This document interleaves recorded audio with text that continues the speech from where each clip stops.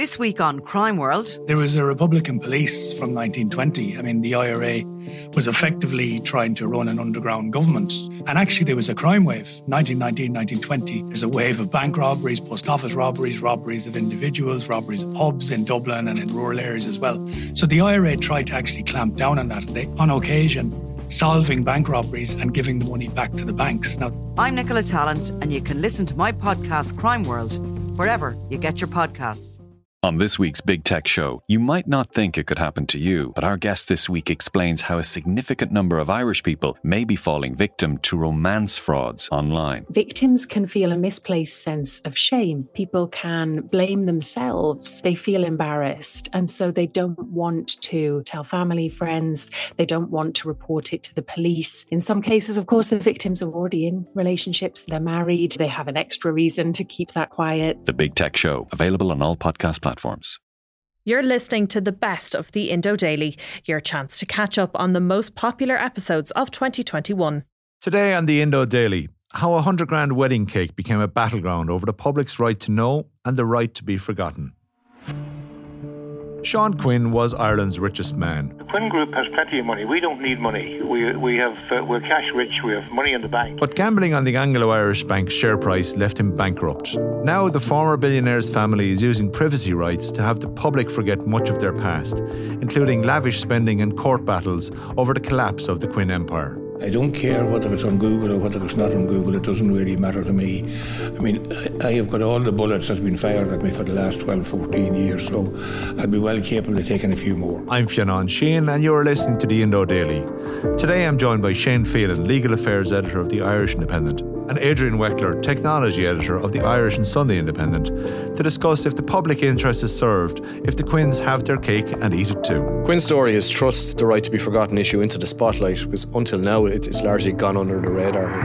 The problem here is that no one is protecting the public's right to know about really important news stories. So the right to be forgotten has created this serious regulatory imbalance in Ireland. So Shane Phelan, tell us about the 100 grand cake. Well, Fionn, where to start?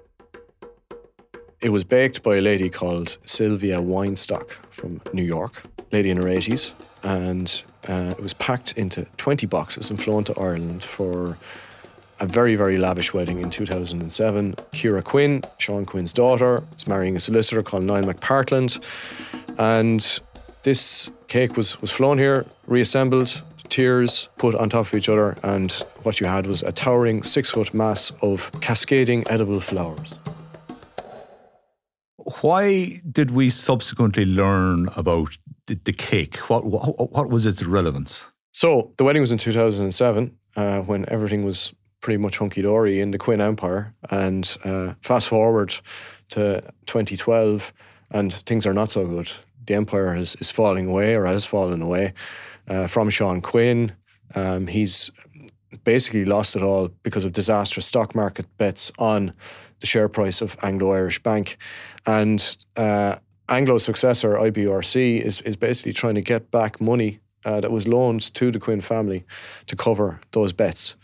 And the story of the cake and the wedding, which is reputed to have cost €1 million, it all began to tumble out in court. So now we have a situation where members of the Quinn family want articles like this to basically be delisted by Google, so that when I look them up on a search engine, I can't find them. What does that mean for an article to actually be delisted in the first place? So, under the right to be forgotten, which is around since 2014, you have the right to go to an internet search engine. It doesn't have to be Google, it can be any of the other ones, and you can request that certain searches, when certain searches are done, say for example in your name, that the articles that appear stop appearing, basically, in the search lists. And, I suppose the thinking behind this is, if these articles are inadequate, irrelevant, no longer relevant or excessive, that, they shouldn't really be haunting you for the rest of your life. So if you've had some indiscretion a period of time ago, And, it could be stopping you from getting a job. It could be stopping you from, advancing in your life. That you shouldn't really be followed around by this, particularly if it's no longer relevant to you. But there is a balancing act to be done here. There's public interest factors come into play. So if a person's role has a role in public life, that has to be taken into account. The bar is higher for public figures and even higher still for elected representatives. So apart from the wedding cake, what else don't the Quinn family, what do they want us to forget about? Well, we, I suppose, looked into this and we came across a whole range of articles that were delisted as a result of requests made to Google. In terms of independent.ie alone, we're aware of about 131 articles that were delisted, and also 20 photographs of various members of the Quinn family.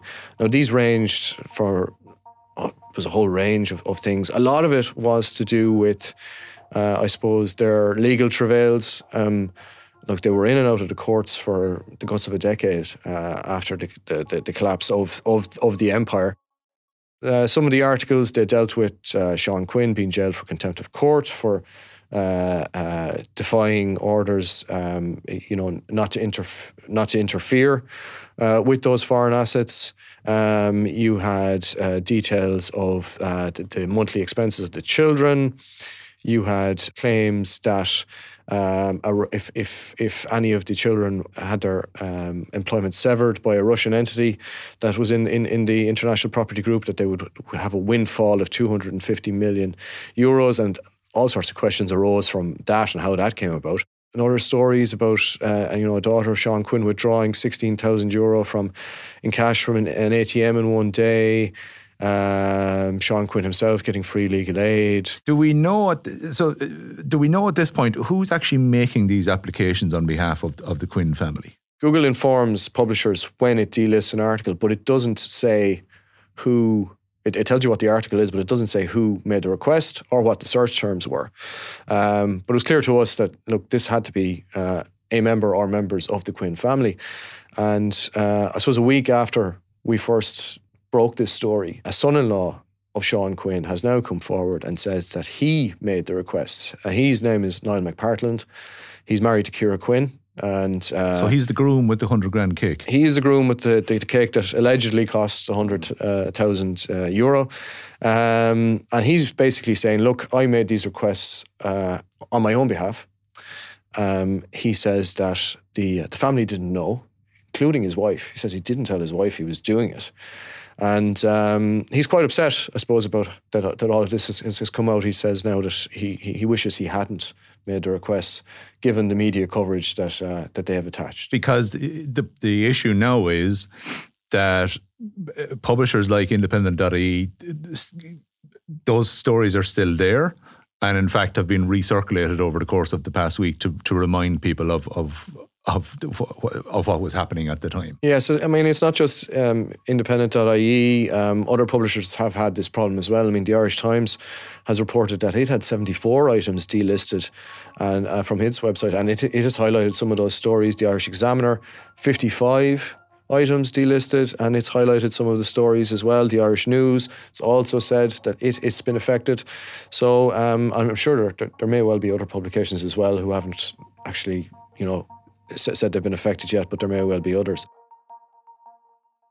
Adrian Weckler, you're like the universal translator in the Star Trek. You kind of interpret what's going on in the minds of the tech industry for us, and that's a terrible slur for them. Explain what exactly is the logic here.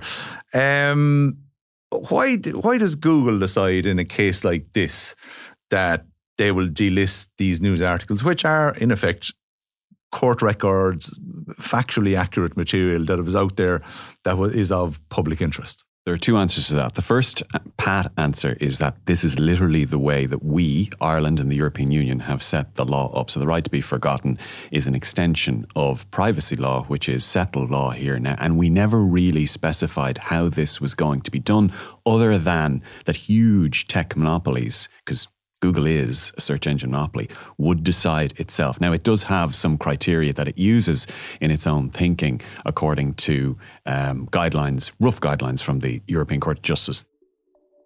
Shane has mentioned a few of them.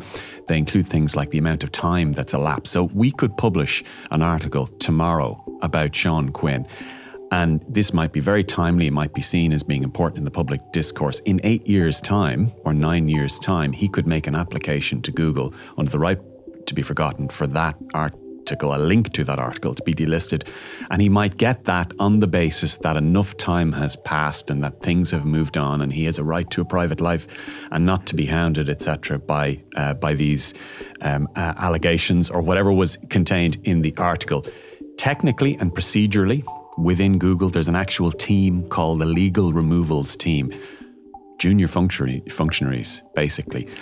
If you want to apply to have something delisted from Google, you fill out a web form that you get from Google. It's free. One of these functionaries, a human, not an algorithm, will see this. A lot of the time it will be decided there and then, depending on how other cases were decided, other applications. If it's a tricky one, it might be escalated up the line, typically to a lawyer within Google. And if it's really tricky, if it's the subject of, for example, a data protection commissioner request, if it's part of an ongoing legal case or a previous legal case, it might go another level up again. But essentially, Google makes the decision. There isn't really an appeal. There is for a mechanism by which we, the Irish Independent or the Irish Times or anybody else, can maybe query why Google made its decision. We can do that in technical online form that is part of an account we have with Google, but essentially there is no real appeal. This is Google that makes the rules on public interest, on what articles are in the public interest. Professor Edward Lee from the Chicago Kent College of Law said that Google's role as a private administrative agency, quasi-lawmaking, quasi-adjudicative and quasi-enforcement power. And the EU and Ireland as part of the EU has handed this company this right to decide, thumbs up or thumbs down, we'll decide what is in the public interest. Yes, correct. There's nothing quasi about it. Yeah. So the factors that they put into play in a case like this then, passage of time, the individual involved, and ultimately don't have to justify what it is that why they've come down in a particular way. They don't effectively have to publish a ruling that says, well, this is why we believe this person is entitled to have this. No, this issue. Absolutely not. And this is where all of the tension arises. There was always going to be this tension. This is why we're sitting around here today. This is why we published the articles. There are always going to be situations where things that we think are still in the public interest, the public has a right to know about, which change the course of history, which is the reason we're still paying a 2% levy, for example, on insurance premiums, which is probably taught in universities, probably included in textbooks. Like, these are important things. And a lot of that information has now essentially been cut off from the public, maybe college students, maybe secondary school students, maybe business students trying to learn about this stuff. And that was Google's choice to do that. But Google is a very unwilling censor in this case. This is literally the way that we set it up. I think Google would prefer to just allow all right to be forgotten requests to accede to all of them, but they don't. They turn down more than half of them. They probably turn down quite a few Quinn requests, statistically, given on how many they actually do turn down. But Professor Lee's thesis is correct. And newspaper articles, traditional media have sets of long traditions, values, rules, regulations, law governing what can and can't be published. Decades, if not centuries old editorial processes in place deciding what is in the public interest and what isn't. Are they afforded any greater level of protection? They are in one respect. So there is a news gathering position or premium plateau that does take some sort of precedence in Google's decision-making process. I was talking to several people in and out of the company about this over the last few weeks, and they do take that into account. But they do also point out that there are cases where other things will trump that presumed right of us as established, formalised, regulated news-gathering entities to publish these interesting articles. they say, for example, we might publish an article about a guy who has been charged with a crime. Maybe he's charged with something. Maybe he's subsequently acquitted of that. Maybe the case collapses. But that article only says that he was charged with this crime. Google's position would be that even though it's in our newspaper and even though we're a respected media organisation, that, you know, that shouldn't haunt him for the rest of his life. So I can still find these articles. I can go to a library and get a print version of it. I can go on the individual newspaper's website and search for these articles. But if I do the quick Google search, so if I'm... Don't forget Bing and DuckDuckGo. Yeah. the search engines that nobody uses, or Alta Vista, or Ask Jeeves, ask.com. Remember that one? You can go to these alternate places to try and look these things up. If you're a researcher, for example, if you're an academic researcher, this is exactly what you would do. The fact is, Google owns over 90% of the search engine market in Ireland. That means that to the vast majority of people, Google is the internet. If you look something up and you can't find it on Google, it doesn't exist. Therefore, all of the things that Shane was talking about in relation to the Quinn family, they no longer exist. That never happened. Never happened. Shane, we shouldn't isolate this conversation to just conversations about bankrupt billionaires. There are other people who just want to scrub their past deeds, but within that, there are people like sex offenders, people who run prostitution rings. They're also the kind of people who are applying and succeeding in getting their past forgotten. Yeah, I mean, it's kind of extraordinary the kind of the range of people, A, that are making the requests, and B, the ones who are proving successful. Like we know, or at least Google has told us that there's 67 politicians or government figures have made requests in Ireland, and we don't know how many of them have been successful, but we know some of them have. 146 public figures, 80 corporations have made requests, even though corporations technically can't make requests, but they've asked or they've tried. And we've kind of looked pretty deeply into some of the ones that, did get over the line. So, like, one of the most extraordinary ones that we've come across is a case of a convicted brothel keeper called Mark McCormick. Now, he was convicted for running a vice ring in Dublin. His dad, Peter, founded Ireland's biggest sex worker website. So you got to ask yourself, why are guys like this having articles delisted? We've also... Can I just come in on that and say, and just to play absolute devil's advocate here, and you know that I agree with you on 99% of this, wouldn't that former brothel keeper, argue that he has as much of a right to have his past deeds forgotten under the spirit of this law as anyone else? Yeah, that's an argument that you could make, but also you got to look at, I suppose, at the topic itself. I mean, this is an underground phenomenon. It takes place in the shadows. Is it really healthy that articles that are highlighting this as a problem in, our biggest city are no longer available? I don't think so. I mean, Google's position, and we asked them about this, they said they were required by the privacy law to delist all their pages from search results about criminal convictions in light of the time that has elapsed. And they don't seem to be a willing participant in this. Yeah, because the privacy lobby's advocates' view, because I've listened to a lot of them in the last week as well, is that this can seem harsh and counterintuitive, but at the same time, it should also apply equally to people with past convictions or people who we would consider to be bad people, that they should equally be afforded this right. That's basically the way the law, that's what we decided the right to be forgotten was. It is a complicated issue. Like we've come across articles involving sex offenders, people who've downloaded child pornography, and they're being scrubbed as a result of requests. And that's a really hard edge case. But wouldn't they say the same? That even someone in that category of crime, which is the one we abhor probably most, still has that right? Yeah, and they've successfully made their arguments because the articles were delisted. The other point is that what is actually scrubbed here, what is actually being forgotten, is searches on particular names. And I just explain how that works. It's not the entirety of everything written about this topic. It's the individual who is applying its searches around their names. Yeah, so for example, if you take the case of Niall McPartland, Sean Quinn's son-in-law, he's told us that basically his requests related to searches in his own name.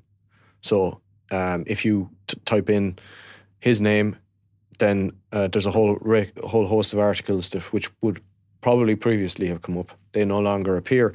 And, going by his account,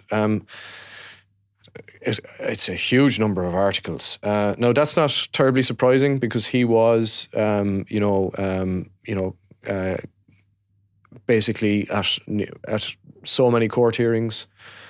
He was involved in the Quinn family businesses and in certain investigations after that. So that's not surprising. But it is possible if other search terms are entered that the same articles which have been delisted in relation to him will pop up. But what I suppose this whole right to be forgotten, the way it operates, is that it makes it harder for you to find those articles. If you're interested in finding out about a particular individual and the articles about them have been delisted, then you need to be somewhat creative and think, well, okay, what other words should I put into the Google machine to find the article I'm looking for? Adrian, privacy experts, academics call for data protection commissioner to be involved here, or some sort of independent arbitration process that effectively the search engine companies would have to clear their decisions with. Do you think that should happen? Oh, I'd love for that to happen. Will it happen? I don't think it will happen. Okay. I think companies like Google will go along with whatever it is that we or the European Commission or the European Union or anybody else sets up formally and legally under law to do. They will do that. But there is a real regulatory imbalance here. You mentioned the Data Protection Commissioner here. The Data Protection Commissioner gets involved in several cases in advocating to Google that some news articles should be delisted from Google based on A, B, or C. It never intervenes on the other side. It never, asks Google to pause before delisting something. There's a huge regulatory imbalance. I asked the DPC about this last week, and they were unapologetic about it. They said, "Look, that's not our regulatory role. Is to advance the right to be forgotten and data privacy in general. Someone batting for you guys, that should be somebody else, but there is nobody else."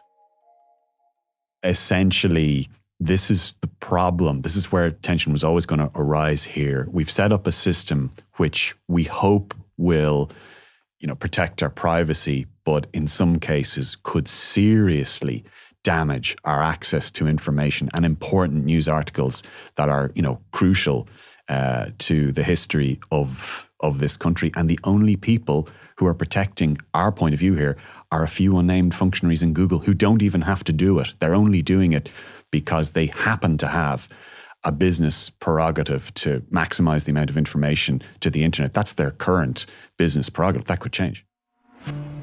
That was Adrian Weckler and Shane Phelan. I'm Fionn Sheehan, and today's episode was produced by Mary Carroll with sound design by John Smith. Archive clips from Northern Sound Radio and independent.ie. You can listen to the Indo Daily wherever you get your podcasts.